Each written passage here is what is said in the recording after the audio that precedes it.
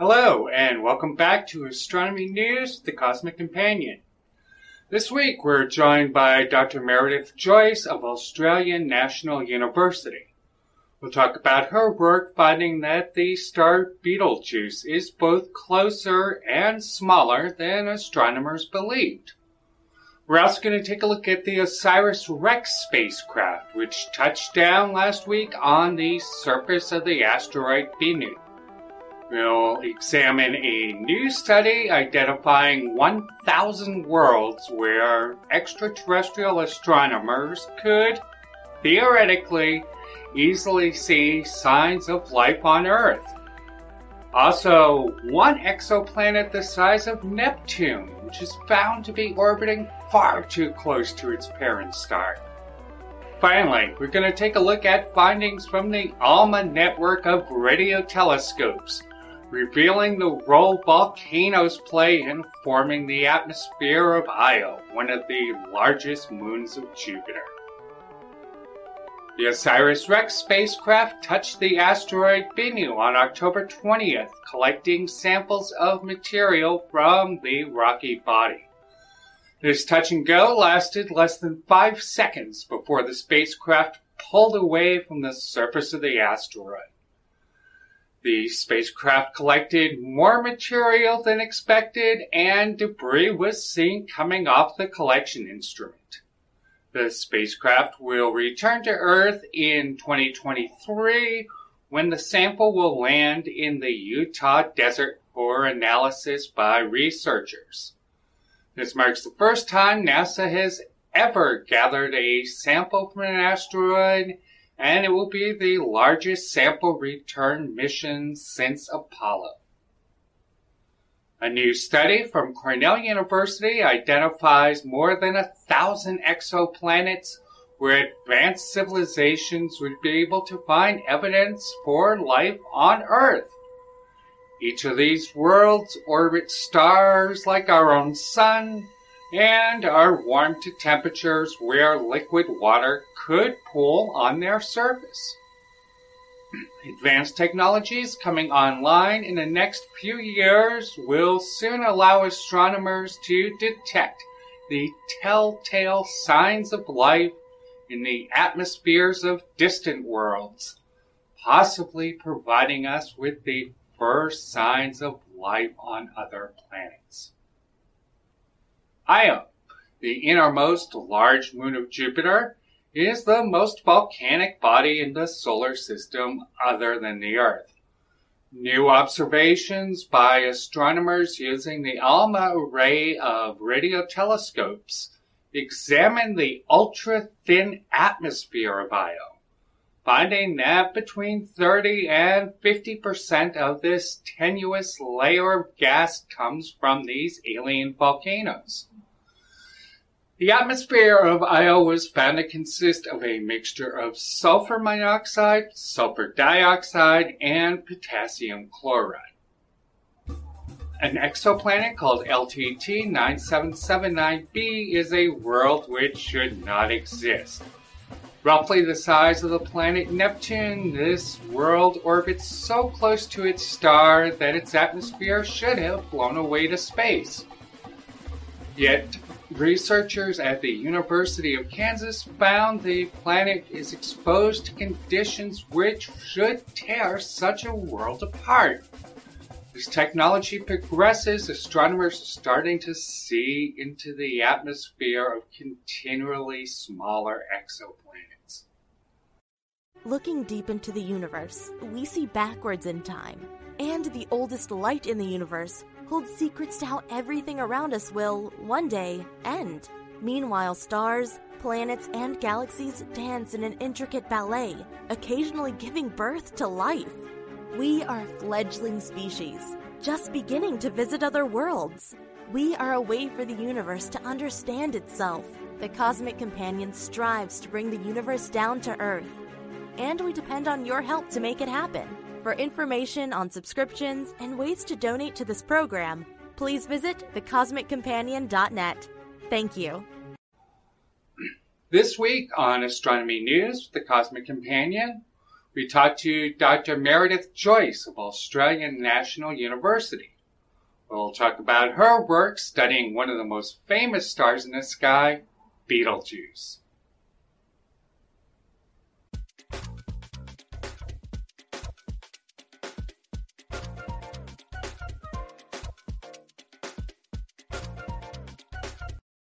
This week on Astronomy News, the Cosmic Companion, we're happy to be joined by Dr. Meredith Joyce, an astrophysicist from the Australian National University.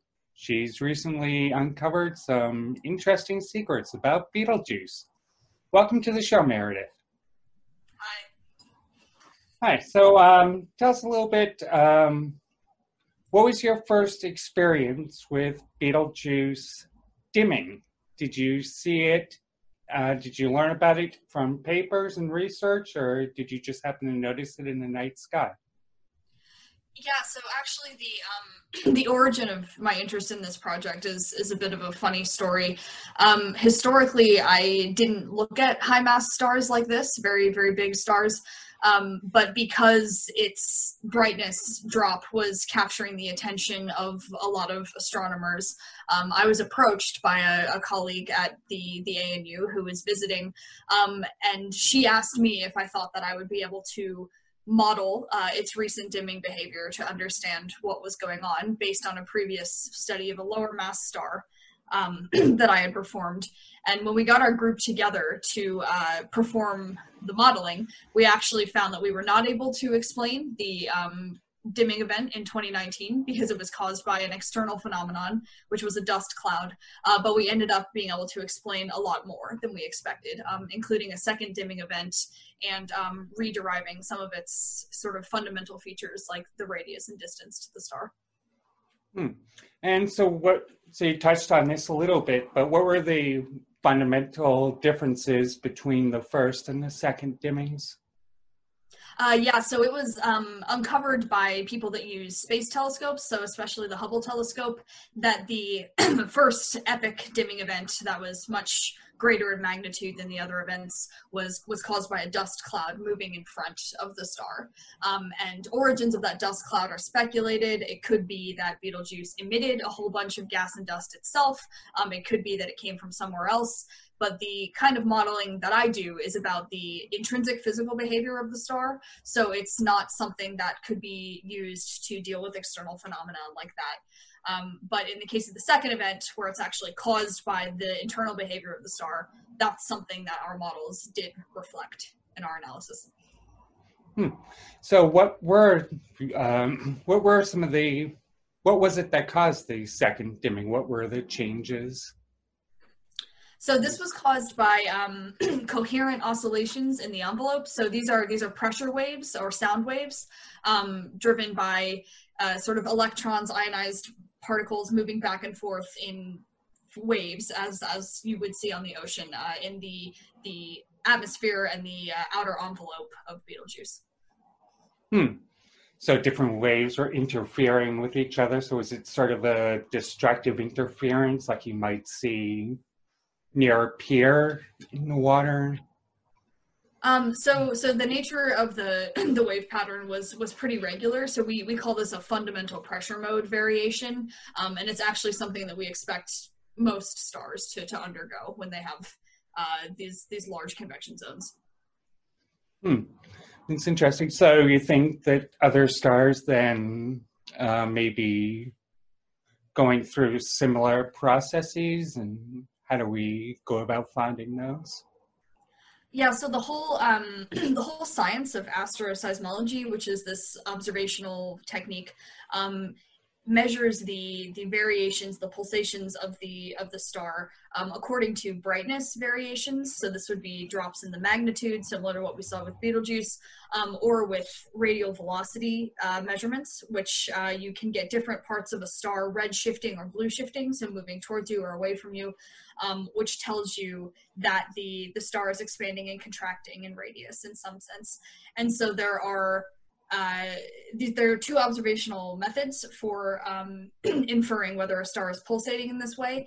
And what we were able to use was the theoretical counterpart to this, which is actually a mathematical model that allows us to compute synthetic versions of this frequency variation. And it's those calculations that we then compare to the observations for any kind of star. And so is that how you determined that Betelgeuse was smaller and closer than we believed? Or how did that determination come about? Yeah, so these pressure modes, these pulsation modes actually ended up being the highly constraining factor. So this was a technique that had not been applied to Betelgeuse before because it's very difficult to do for red supergiants. And when we ran these calculations, we were able to actually reproduce this fundamental pressure mode theoretically and match that perfectly to observations of the star, which suggested what the physical driving for the pulsations is. And requiring agreement with the pulsations is what gives us a very tight constraint on the radius of the star, because these astroseismic measurements are very sensitive to radius. So it's incredible that you would have that sort of sensitivity that could measure, movements on a distant star more than 500 light years away. What sort of tools do you use to measure those sorts of things? So historically, what would be used to infer the radius of a star like Betelgeuse, because it's so huge and it's so bright and it takes up such a large portion of our sky, is something called interferometry. And this is a way, a kind of observational instrument that's used to deduce the radius of stars. But in our case, we actually did this completely theoretically. Hi there, this is James Maynard from the Cosmic Companion. Thank you so much for joining us. Now, our podcast is put out through Anchor FM. If you've ever wanted to do your own podcast, they're a heck of a lot of fun. Anchor gives you a chance to get your podcast together with all the tools in one place. And you can do it from your phone or a computer. And they're going to help you get distributed out to all the major platforms, Spotify, Apple Podcasts, Google Podcasts, you name it. And so best of all, Anchor's all free. How cool, huh? Anyway, if you want to check it out, go download the Anchor app or go to Anchor FM to get started. Clear skies. So is it possible that other stars are closer and theoretically smaller than we are currently measuring, or is Betelgeuse a special case? Well, if we're, you don't want to assume that you know everything that every group has ever done, but if we're correct in our assertion that no one has ever applied astroseismology to red supergiants like this before, then it certainly opens a large number of opportunities to do similar analysis for other stars that are in the same evolutionary class as Betelgeuse. So applying this to other, what we would call variable supergiants. And certainly, to my knowledge, this technique has not been applied to other stars. So that's something that we would be interested in doing. It's fabulous.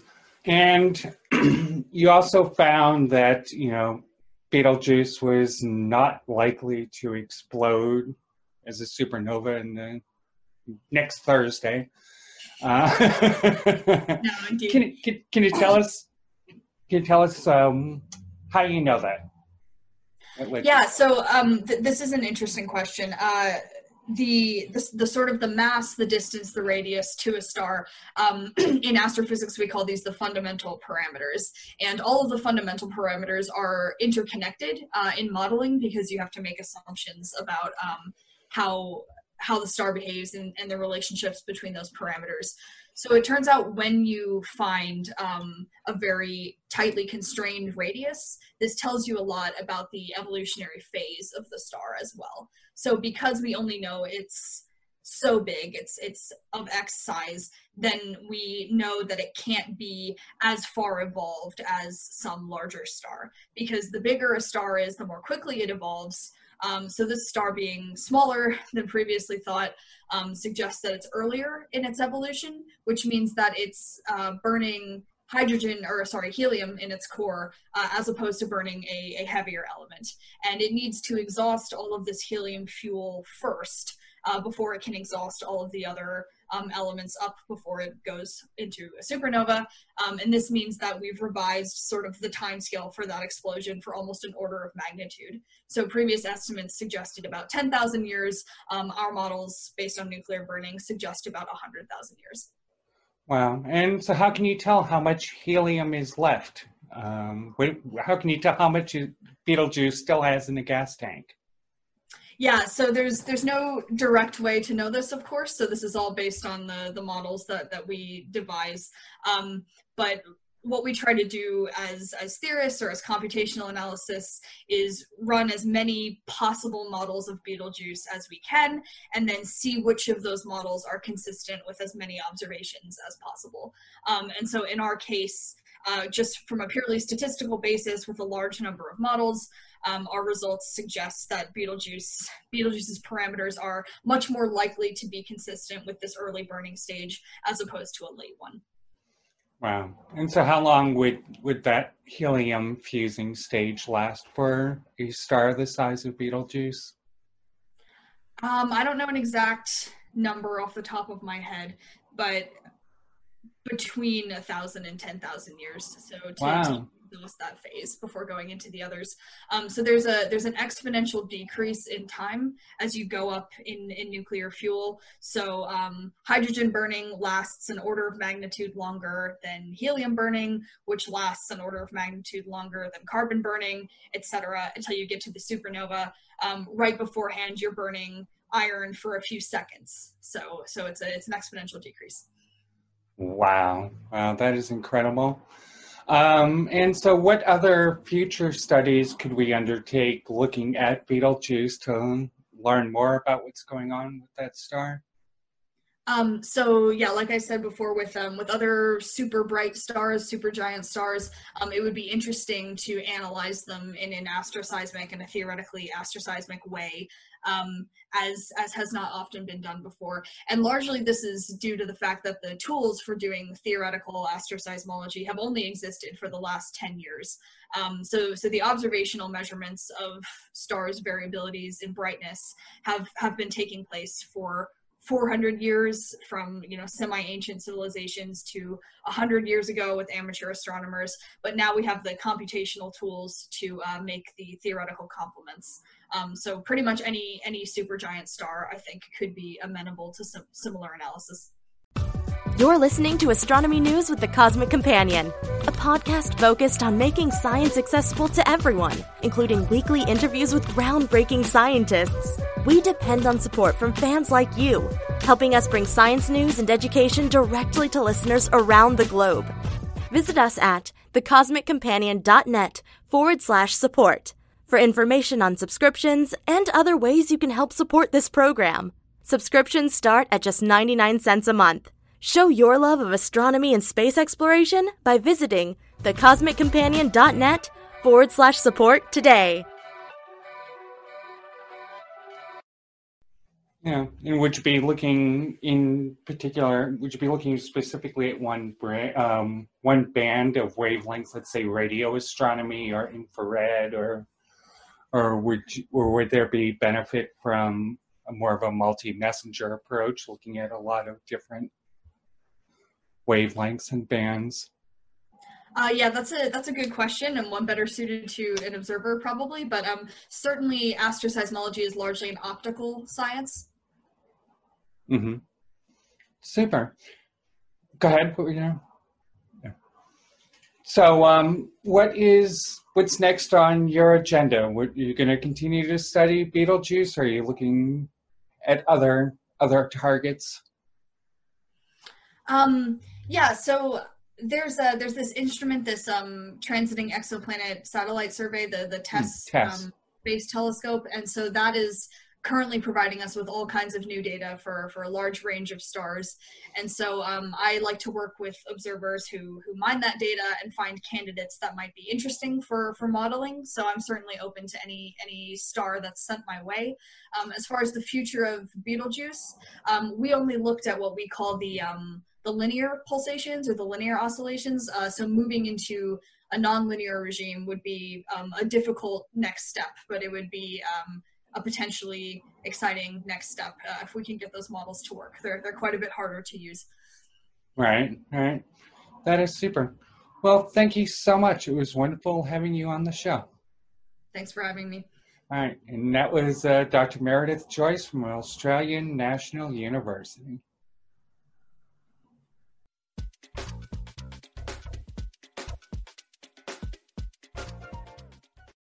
Next week on Astronomy News with the Cosmic Companion, we're going to talk with Dr. Oscar Ellick from the University of California, Santa Cruz about his work understanding the cosmic web, the largest structures in the universe, through computer modeling and Hubble slime mold. Join us each week on Astronomy News with the Cosmic Companion as we bring space and astronomy news together with groundbreaking scientists directly to listeners and viewers around the globe. We depend on support from viewers like you. To help support this program with a one-time donation or a paid subscription starting at just 99 cents a month, please visit thecosmiccompanion.net/support. If you live in the United States and you have not already done so, please remember to vote by November 3rd. Please stay safe, stay healthy, and keep your wonder alive. If you enjoyed this episode of Astronomy News with the Cosmic Companion, please download and share the episode on YouTube, Facebook video, or on any major podcast provider. For more details on space and astronomy news, please visit thecosmiccompanion.com or thecosmiccompanion.net.